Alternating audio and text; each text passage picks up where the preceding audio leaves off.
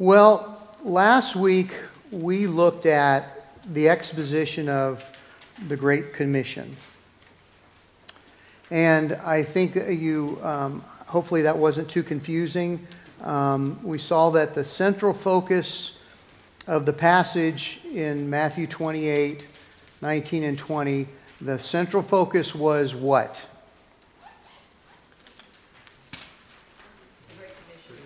The Great Commission. What was the central focus of it? Was it go or was it make disciples? Make disciples, right. So the central focus was making disciples. And so that is the main that is what we're told to do there.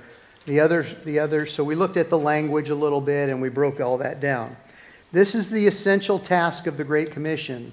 If we want to base our mission strategy on the Great Commission, and that's a good place to do that from, we must come to grips with what it means to make disciples.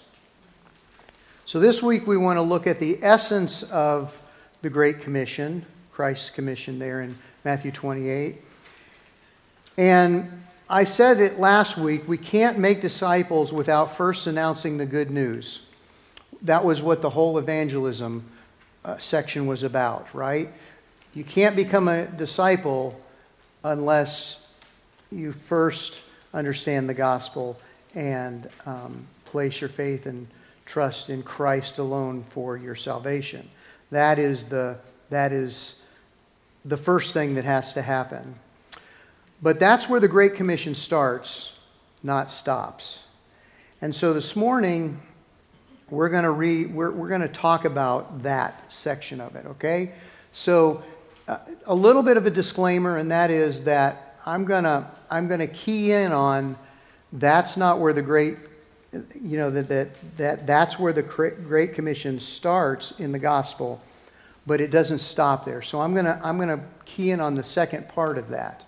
All right, to show you what make disciples really is about and the idea behind that. So I'll say some things, and just so you know, I do understand that the Great Commission starts with the gospel, but I think it goes beyond, it goes further than that, and so that's what we'll talk about today. So let's read together. If you want to turn to Matthew 28, once again, just familiarize ourselves with what we're looking at here. Matthew 28, 19 and 20. It says, well, let's start up before that in verse 18. All authority has been given to me in heaven and on earth. Go, therefore, and make disciples of all the nations, baptizing them in the name of the Father, and the Son, and the Holy Spirit, teaching them to observe all that I commanded you. And lo, I am with you always, even to the end of the age. So in order to resharpen our focus on the essence of the Great Commission, today we want to try to answer the question, what does it mean to be a disciple of Christ? What does it mean to be a disciple of Christ? So number one, the meaning of discipleship. What is a disciple? Matthew 11, 29 and 30 says, "Take my yoke upon you and learn from me, for I am gentle and humble in heart, and you will find rest in your souls, for my yoke is easy and my burden is light."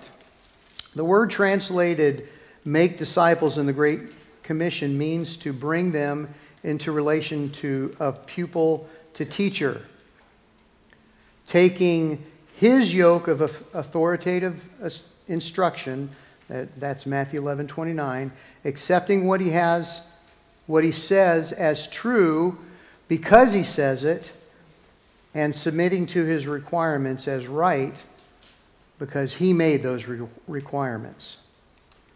So I'll give you a simpler definition, and that would be to make someone into a learner of Jesus Christ. To make someone into a learner of Jesus Christ. The Great Commission given to us by Jesus involves the transformation of rebels into followers. And so that would have to mean that the Great Commission involves more than what is normally called evangelism. It starts there. We have to evangelize and we have to share the gospel. But it goes beyond that. The Great Commission produces disciples, not decisions. It's true that becoming Christ's disciples occurs at a decisive point in time. We don't always know exactly what that point is, but there is a point in time where you come to Christ and Christ becomes your Lord and Savior. And so there is a time where there's a decisive point in time, and through a decision you've received Christ. That is evangelism. That's what we talked about. That is the gospel. But sad evidence of a defective and unbiblical mission strategy is the tendency to be satisfied with evangelistic decisions that yield no lasting fruit or transformation in the lives of those who've supposedly received Christ. I'll say that again.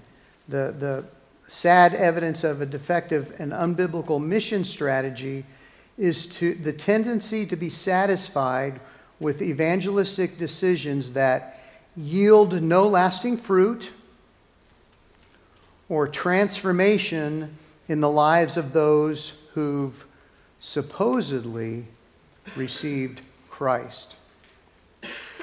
As we look at the Great Commission, we need to see that the work of missions is intended to produce more than just a decision. To make disciples is a broader concept than simply to make a convert. It's simply evangelizing. The word itself is it's an educational term. In a sense, we're to enroll people in the school of Christ using the textbook of God's Word. We're to tutor them and then meticulously mentor them month by month, year by year, until they mature in Christ. And you can see that by what happens even here at this church. You come to different Bible studies. You come every Sunday. You learn God. Hopefully you learn. You don't just sit here, but you're learning God's Word and you're learning what to do. And so there was a point in time where you became a disciple, and then you are continuing. You are a learner of Christ, and so it continues to go. We don't just evangelize so a lost soul makes a decision for Christ. We make disciples so a lost soul makes a dramatic and permanent change of personal allegiance to Christ. So the work of missions is intended to produce disciples who follow Christ. Most missionaries are church planters, or you find missionaries over there that are overseas that are maybe involved in a training facility that is training the locals there to become pastors so that they can pastor a church. The purpose of that is so that we're not just going over there, sitting in a subway and passing out tracts to everybody and then going home. Missionaries are in the business of making disciples, and so that's kind of the idea here. And I think that's what Jesus taught in John 8:31 to 32. In those verses, he says, "So Jesus was saying to those Jews who had believed in him, 'If you continue in my word, then you are truly disciples of mine, and you will know the truth, and the truth will make you set us free.'" That's John 8:31 and 32. According to Jesus, a true disciple is one who will continue in his word. And being a disciple like that means that you will know the truth, and the truth will set you free. You move on a couple more verses, in verses 35 and 36 of John 8. The freedom he's describing is the freedom from being a slave to sin and the freedom of being God's children. The slave does not remain in the house forever. The Son does remain forever. So if the Son makes you free, you will be free indeed. Verses 35 and 36. Then you go to verse 37 and it says, the same Jews that had believed in him were now trying to kill him. And so verse 51 in that section makes the eternal significance of those words really clear. It says, truly, truly, I say to you, if anyone keeps my word, he will never see death. So Christ's teaching here is the key to the reality that there was a group of people who had believed in him. Verse 31. Yet were, in Christ's own words, seeking to kill him. Verse 37. How could they be described as believing and still be slaves to sin and seeking to kill Jesus? And I think it's because their faith wasn't genuine. They weren't true disciples of Jesus Christ. D.A. Carson summarizes it by saying, Jesus now lays down exactly what it is that separates spurious faith from true faith, fickle disciples from genuine disciples. If you hold to my teaching, you are really my disciples. The verb rendered hold is to abide or to remain. In short, perseverance is the mark of true faith, of real disciples. A genuine believer remains in Jesus' word, his teaching. Such a person obeys it, seeks to understand it better, and finds it more precious, more controlling, precisely when other forces flatly oppose it. It is the one who continues in the teaching who has both the Father and the Son. I think he summarizes it well. In spite of efforts by some today to deny the possibility of a counterfeit faith, Jesus knew that not all who claimed to follow him really were truly followers. His words here are no different than the warning in Matthew 7. We read that before. Matthew 7, verses 21 to 23. And that says, not everyone who says to me, Lord, Lord, will enter the kingdom of heaven, but he who does the will of my Father, who is in heaven, will enter. Many will say to me on that day, Lord, Lord, did we not prophesy in your name? And in your name cast out demons? And in your name perform many miracles? And then I will declare to them, I never knew you. Depart from me, you who practice lawlessness. So don't misunderstand the point here. Jesus isn't teaching that salvation is based on some performance or works of man. What's at stake is the debate over decisions versus disciple. It's the power of the gospel. Does it produce a new creation in Christ who follows him? We're not talking about the basis or condition of salvation. We're talking about the evidence of salvation. When God truly saves someone, he turns that person into a follower of Jesus Christ. Paul calls believers to live out their faith in Christ as well. And if you want to turn to Ephesians 4, he reaffirms this viewpoint on the meaning of discipleship in Ephesians 4, verses 17 to 24. And we'll see here he develops this argument. Somebody want to read Ephesians 4, 17 to 24. So this I say, and affirm together with the Lord, that you walk no longer just as the Gentiles also walk in the futility of their mind, being darkened in their understanding, excluded from the life of God because of the ignorance that is in them, because of the hardness of their heart. And they, having become callous, have given themselves over to sensuality for the practice of every kind of impurity with greediness.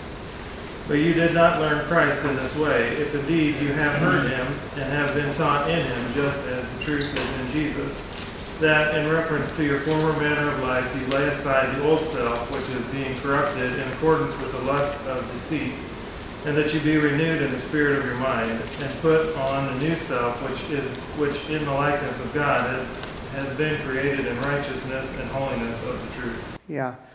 So some people want to argue that the fact that the word disciple isn't used in the New Testament after Acts, that it's not valid. Making disciples isn't valid anymore. But I think in verses 20 through 21 here, you see the use of the words learn and heard and been taught, and clearly that's the concept of discipleship. In fact, the word translated learn is often used in the Gospels to express the nature of discipleship, and any standard Greek lexicon gives the meaning as being someone's disciple. So Paul is arguing the difference between the manner of life of an unbeliever and a believer. No matter what they say they've done, there's a manner of life that's different. The difference is that the believer is grounded in who they are in Christ as Christ's disciples. To live like pagans is contrary to learning Christ, hearing Christ, and having been taught Christ in verses 20 and 21 of Ephesians 4.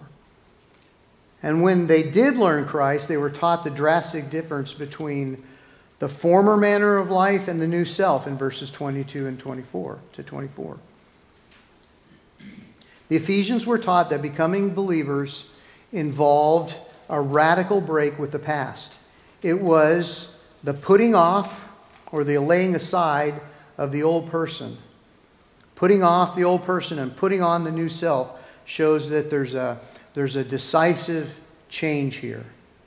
The combination of those two words is crucial. The biblical truth of conversion is that it is both decisive and transforming. And too many times the evangelism and missions emphasis reduces conversion to just a transaction. It is a transaction. It truly is. But receiving Christ, if it's only a transaction, receiving Christ is like signing up for a life insurance policy, rather than presenting the full New Testament picture of spiritual transformation accomplished by God's power. It's that 2 Corinthians 5:17. It becomes a watered-down view of salvation. It has disastrous ramifications for the fulfillment of the Great Commission. And it's out of harmony with the Bible tells us about what it means to receive Christ. It's not a flippant thing.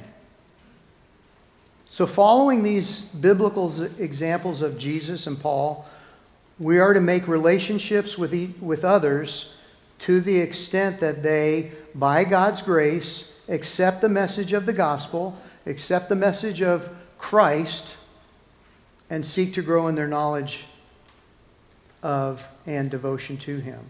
Being a disciple of Christ is more than just a decision or a transaction.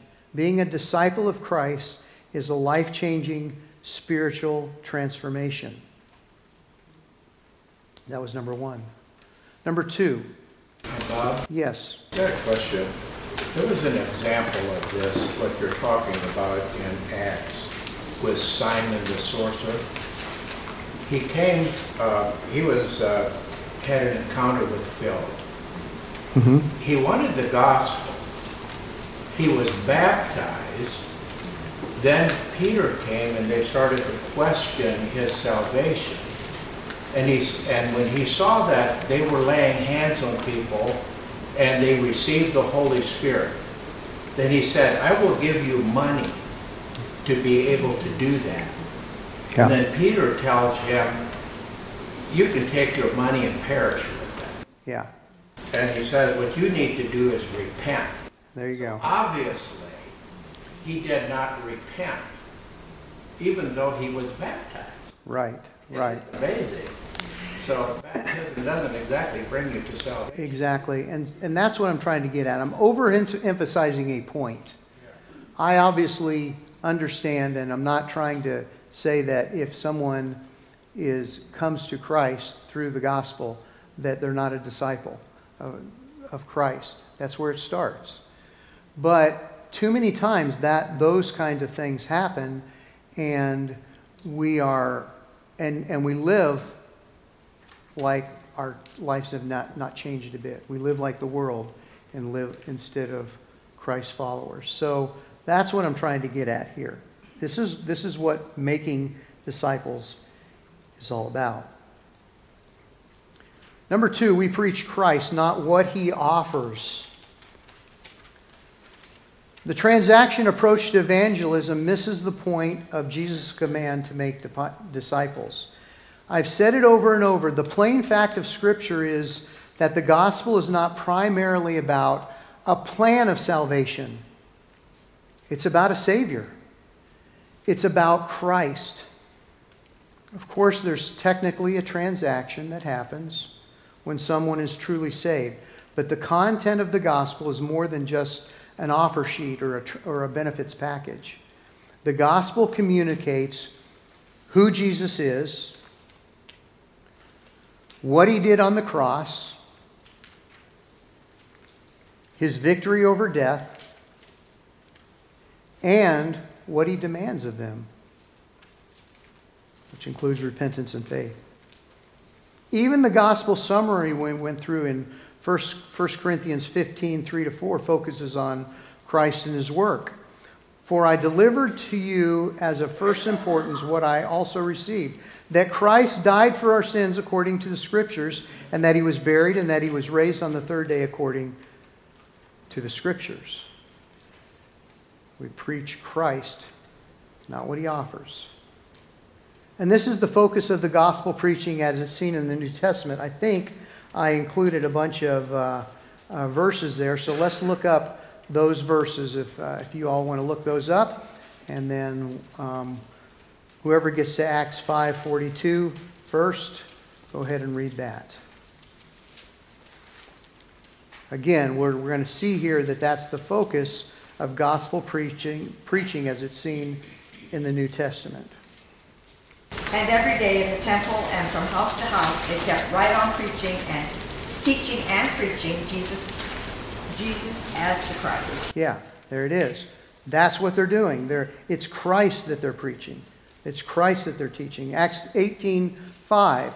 But when Silas and Timothy came down from Macedonia, Paul began devoting himself to the word, solemnly testifying to the Jews that Jesus was the Christ. Right, same thing. Romans 16:25. To him that is a power to establish you according to my gospel and the preaching of Jesus Christ, according to the revelation of the mystery, which was kept secret since the world began. Right, again, their emphasis is they're preaching Christ, not something that he offers. 1 Corinthians 1:23. But we preach Christ crucified, to Jews a stumbling block, and to Gentiles foolishness. 1 Corinthians 2:2. For I resolved to know nothing while I was with you except Jesus Christ and him crucified. Right. And then 2 Corinthians 4:5. For we do not preach ourselves, but Christ Jesus as Lord, and ourselves as your bondservants for Jesus' sake. Yeah, so it's the emphasis. The emphasis is Jesus Christ. That is the emphasis of the preaching. And in John 15:26, Jesus left us a great promise. He promised that he would send another helper, the Holy Spirit, and that he will testify about who? Christ. Christ. The Spirit magnifies Christ because Christ alone is the hope of salvation. Until a person sees the glory of Jesus Christ by faith in this life, he'll never see the glory of Christ in heaven. So we receive Christ. We don't receive an offer sheet. We receive Christ. Number 3, we receive Christ, not just facts about Christ. We receive Christ. What does it mean to receive the gospel of Jesus Christ? Well, for many, it means nothing more than just something intellectual. It's only an acceptance of certain biblical and historical facts. But that doesn't do justice to the biblical concept of accepting Jesus Christ as your Lord and Savior. Scriptures are clear that receiving Christ involves the mind, an emotion, and will. In other words, it's a response of the complete person. We must know what the gospel is in order to be saved. That's the mind. We must agree with it. That's emotion. And we must give ourselves to Jesus Christ in response to it. That's that will. It's true that the gospel involves biblical content and faith is based on it. That's true. That's why Paul would dogmatically say in Romans 10:14, how will they call on him in whom we have not believed? They have not believed. How will they believe in him whom they have not heard? And how will they hear without a preacher? A morally responsive person cannot be saved apart from knowing about the person and work of Jesus Christ as revealed in Scripture. Romans 10:17, faith comes from hearing, and hearing by the word of Christ. But saving faith goes beyond the level of just information or mental comprehension of certain facts. Saving faith sees the glory of God in the face of Jesus Christ. That's 2 Corinthians 4:6. Saving faith involves a heart response to the gospel. The heart is where the Holy Spirit turns our affections to Christ in love. Look at what Peter tells us about this aspect of our saving faith in 1 Peter 1:8 and 9. 1 Peter 1:8 and 9. And though you have not seen him, you love him. And though you do not see him now, but believe in him, you greatly rejoice with joy inexpressible and full of glory, obtaining as the outcome of your faith the salvation of your soul. Yeah, so saving faith involves a heart response to the gospel. This is actually the verses, this is kind of the source of the verses that Jonathan Edwards used in his religious affections. What he did is he argued that true religion in great part consists of holy affections. We have to have holy affection. It involves a heart response. So it involves, saving faith involves a heart response to the gospel. Saving also, though, involves the will. The believer embraces Christ as the only hope of eternal life and gives himself to him. So when we come to Christ, we give ourselves to him. This is Paul's point in 2 Timothy 1:12, where he says, "For this reason I also suffer these things, that I am not ashamed, for I know whom I have believed, and am convinced that he is able to guard what I have entrusted to him until that day." Paul entrusted himself to Christ. He knew that Christ was completely trustworthy. So this volitional aspect of saving faith is why the Bible speaks of the obedience of faith. Romans 1:5 and 16:26. And believing in Christ as obeying the Son in John 3:36. Or heeding the good news in Romans 10:16. So we don't just receive facts about Christ. We receive Christ. Number 4, we turn to Christ. We don't just add him to our lives. He's not just this compartment over here that we just add another part. We turn to Christ. We don't just add him to our life. We talked about this before, but I think it's sad that many today try to minimize or eliminate repentance from the gospel. By removing or redefining repentance, we contradict what the Bible teaches about conversion. Conversion is the combination of turning from sin, repentance, to Christ, and faith. This is seen in texts like Acts 20:21, where Paul was solemnly testifying to both Jews and Greeks of repentance toward God and faith in our Lord Jesus Christ. Although some have wrongly used dispensationalism as a basis to argue that repentance was restricted only to the Jews, this verse shows that Paul preached to the Gentiles as well. It's just not true.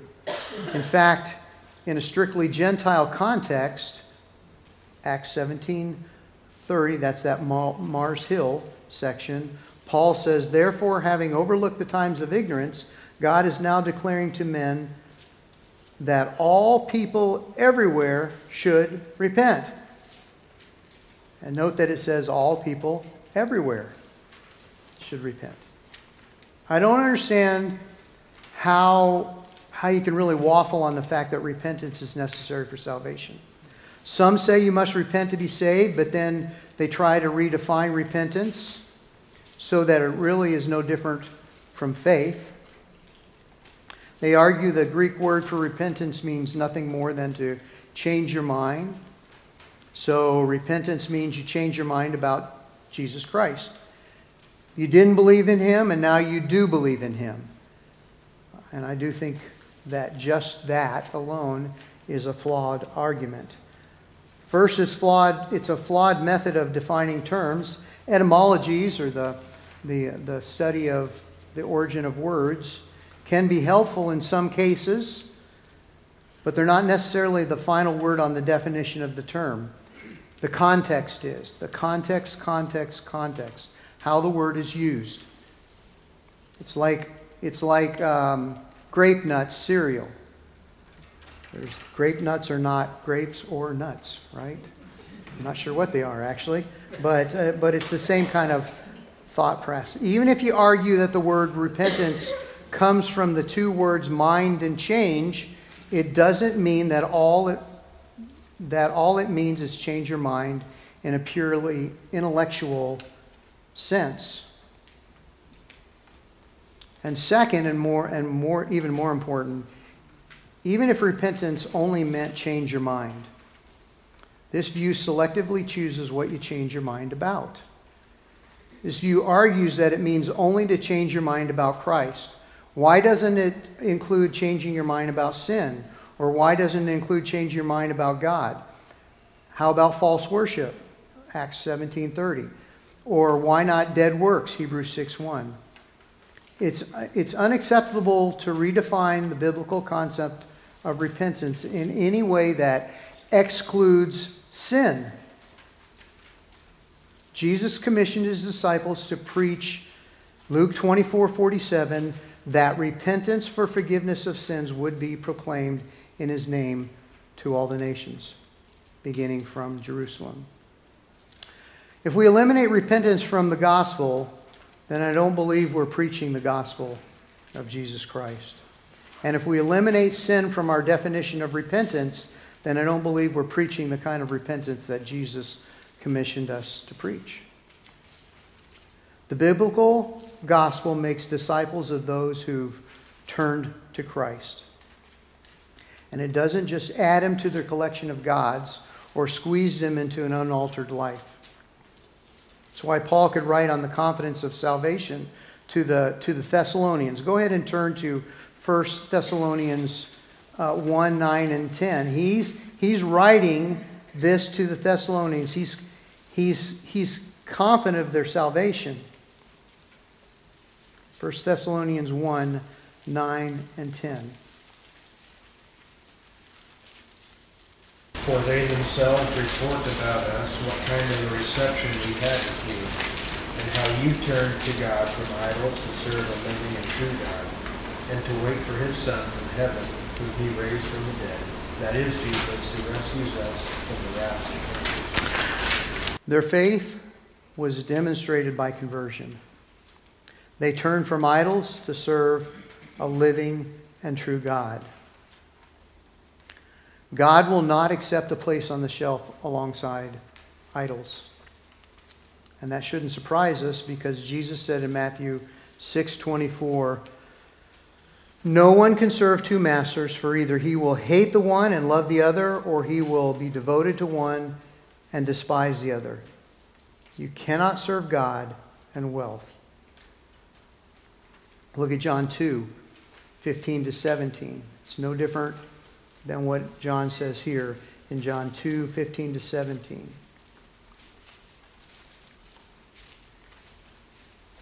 When you get somebody gets there, go ahead and read it. John 2:15-17. And he made a scourge of cords and drove them all out of the temple with the sheep and the oxen. And he poured out the coins of the money changers and overturned their tables.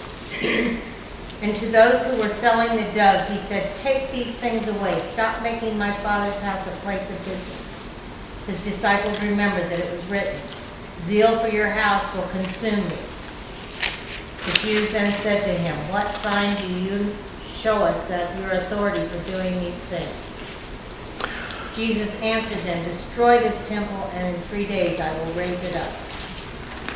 The Jews then said, "It took 46 years to build the temple, and you will raise it up in 3 days?"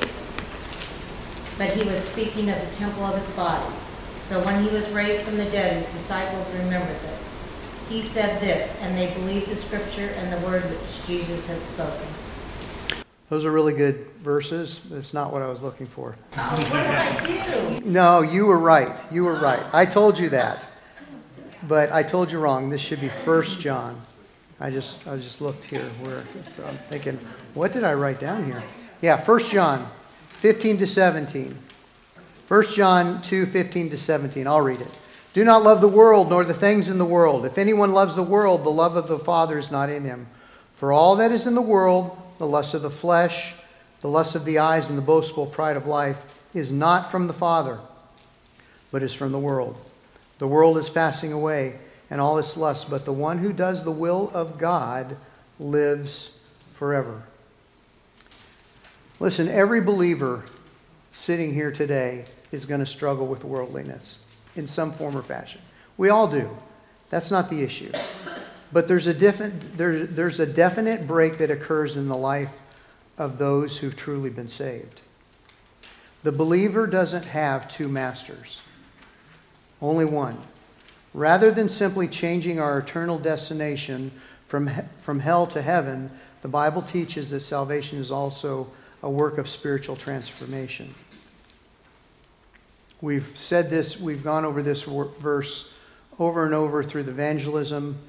2 Corinthians 5:17. "If anyone is in Christ, he is a new creature. The old things passed away. Behold, new things have come." Salvation involves the creation of a new nature, and that is evidenced in a changed life. Ephesians 4:24, "And put off the new self, which is the likeness of God, has been created in righteousness and holiness of the truth." The saving power of God has done a work of recreating according to his own likeness, and believers are being transformed into it. That's Colossians 3:10. Rod will get there someday.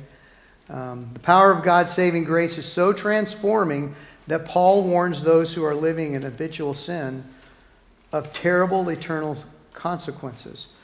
I think I added these verses in there in the parentheses. 1 Corinthians 6:9 and 10. Somebody have that?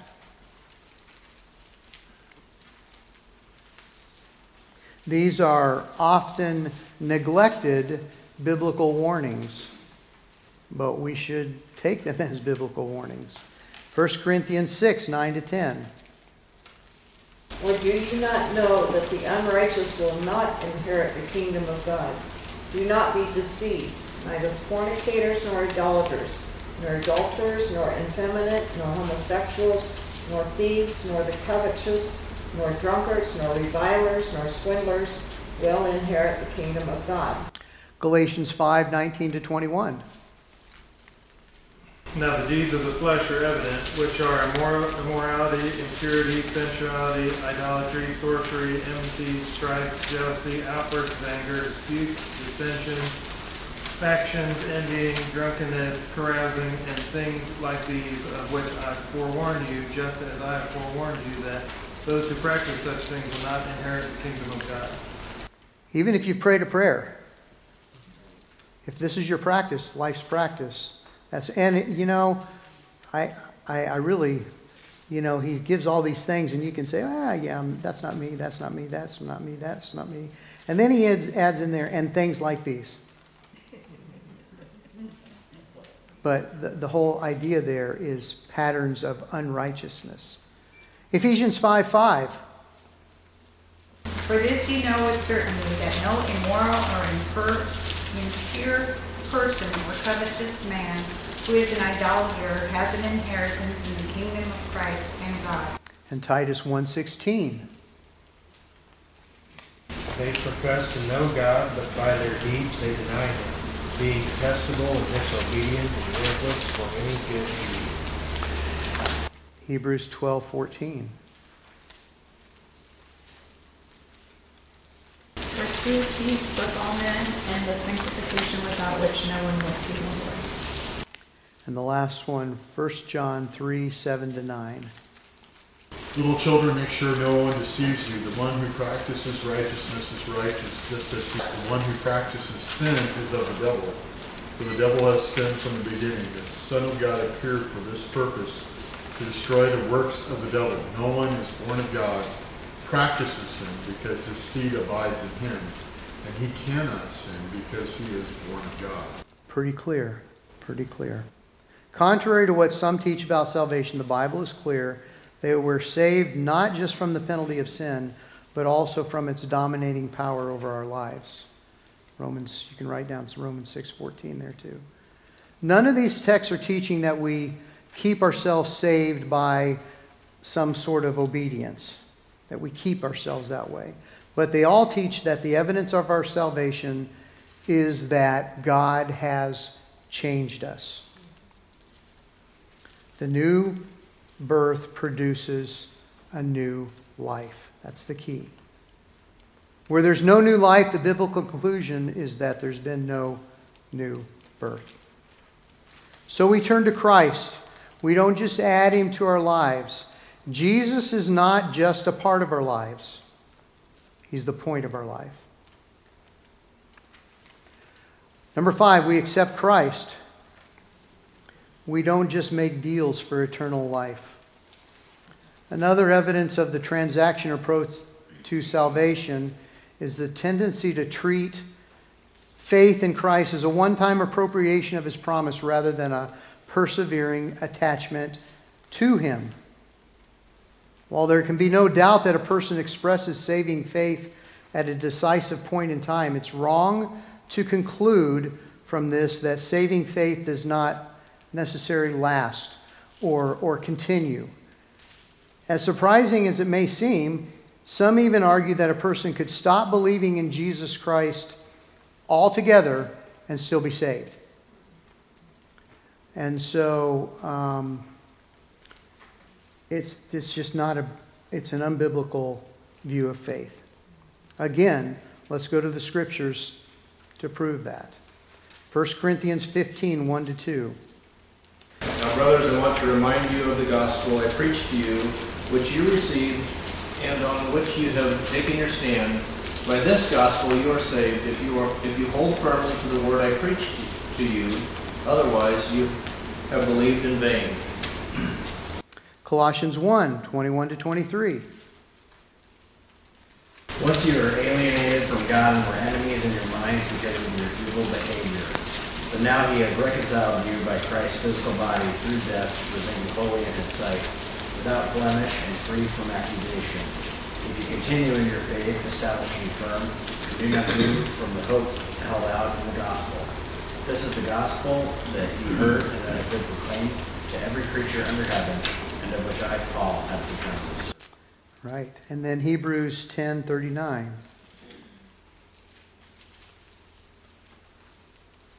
So we are not of those who shrink back to destruction, but of those who have faith to the preserving of the soul.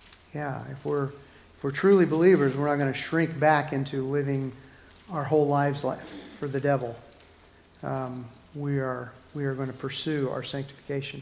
Please don't mistake what I'm saying here. I'm not arguing the person could lose his salvation.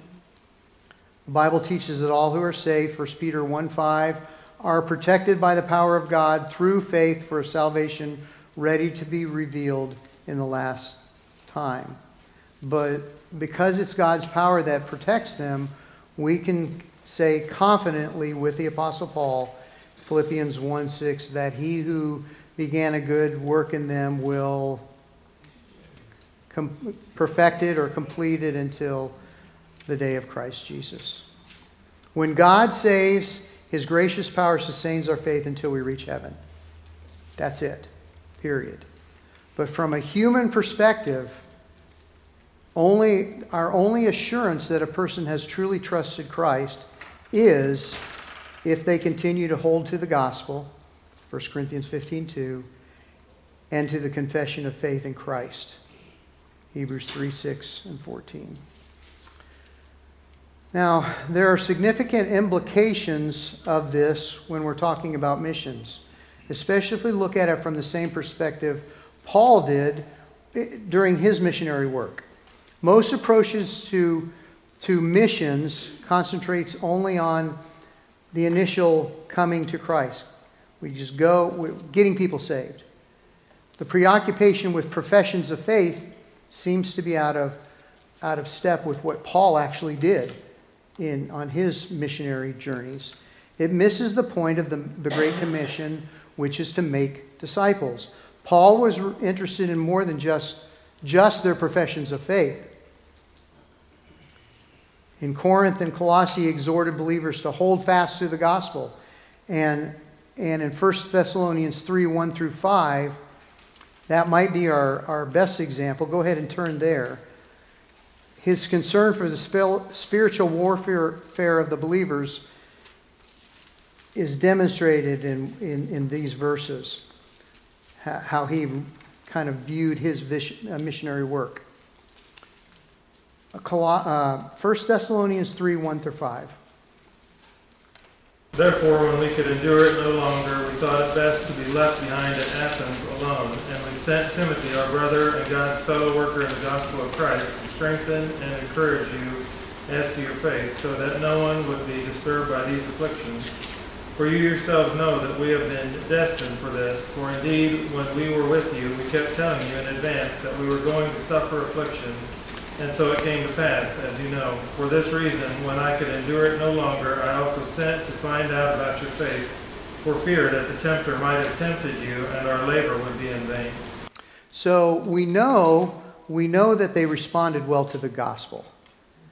But these verses make it clear that Paul wasn't prepared to come to the same conclusion that that's all. You know, are they good then? They came to the gospel. They said they came to the gospel. Are they good then? And so he wasn't prepared to say that, and he's writing back to them. It's true that he rejoiced at the initial reception of the gospel, but the continued faith of the Thessalonians was essential for him to be sure that his ministry wasn't, in verse 5, in vain. Paul knew that he had forewarned them that following Christ is going to mean afflictions. You got remember that they're being persecuted by the Romans. Caesar was a god, and so for them to turn to Christ, they were going to be afflicted. Because of their afflictions, they rooted their conversions to Christ. Paul was concerned that they might be kind of disturbed. Did they really do that? And so he writes to them so that he's going to find out if their profession was shaken in any way from its foundation. So the concern in this whole section is the repeated emphasis on faith in 3:2, 5, even 6, 7, and 10. Didn't read those. More specifically, the solidity and continuation of the profession of faith. Again, Paul's concern was, verse 3, no one would be disturbed. 3:5, that his labor would be in vain. And then going further, 3:8, that they stand firm in the Lord. And their continuation as Christians, true Christians, is described by the term faith. Perseverance isn't a matter of human works, but of faith in God's promises. The real issue for Paul was whether they had come to Christ at all. That's what he was getting at. If not, then his work was in vain or empty. Hebert says in his commentary on the Thessalonian epistles, Paul was fully aware that the final outcome of his labors was dependent upon the steadfastness of his converts. And that's what we're talking about here. Same idea. So, let me give you a really quick summary. Some of the implications. The heart of the Great Commission is the command to make disciples. And number 2, loving obedience to Jesus Christ means that we do what he has commanded. Number 3, what he's commanded extends beyond preaching the gospel to lost people. It involves seeing rebels against God turned into followers of Jesus Christ. Number 4, in contrast to the sometimes shallow approaches to evangelism and discipleship popular in our day, the New Testament presents us with a powerful gospel that focuses on Christ himself, not just what he offers to sinners. And rather than simply providing internal address change, which is a great thing, we rejoice in that, the saving grace of God makes believers into new creatures, created to reflect God's image in righteousness and holiness. And so it's towards this purpose that we proclaim Christ. And unfortunately, reducing saving faith to just a formal business transaction has watered down the gospel, and in many cases the gospel has been further watered down by just elimination or redefining repentance. Number 5, we've been too often preoccupied with short-term results, decisions, rather than a life transformation, disciples. The net result of these shifts away from the biblical strategy of missions, of making disciples, is that much of professing Christianity here in the United States and across the world on the mission field is a mile wide and an inch deep. I'm afraid that many people have prayed a prayer, but far few have actually received the Savior. That's what I'm concerned about. If we're really serious, number 6, I think we're at 6. If we're really serious about fulfilling the Great Commission, then we need to stand without apology for a transforming gospel that calls people to repentance and faith. It's interesting. When I had the opportunity to visit some missionaries in Russia, and even we had them into our church in Kansas City when they would come to visit us. And they never, ever referred to coming to Christ as accepting Christ. They never referred to it as anything. When they asked me to give my testimony, they would say, "Can you tell me how you've repented?" That was the way they spoke. That's just what they thought. That's how the way they processed it. So we can't dodge the fact that the gospel calls people to turn from sin to a Savior, from dead works to Christ's righteousness, and from vain idols to the one true and living God as revealed in Jesus Christ. Christ commanded us to make disciples who would follow him in baptism and obey all that he's commanded. So our missionary efforts, as we consider missions, even at this church, must settle for nothing less. We haven't. but we just need to make sure. All of this leads to a very important question then, and that is, how are disciples made? Come back next week and we'll try to answer that question. All right? Let me pray. Father, thank you for our time together. Go with us now. Give us ears to hear, and may we have sweet fellowship with one another as we sing and fellowship together. In Jesus' name I pray. Amen.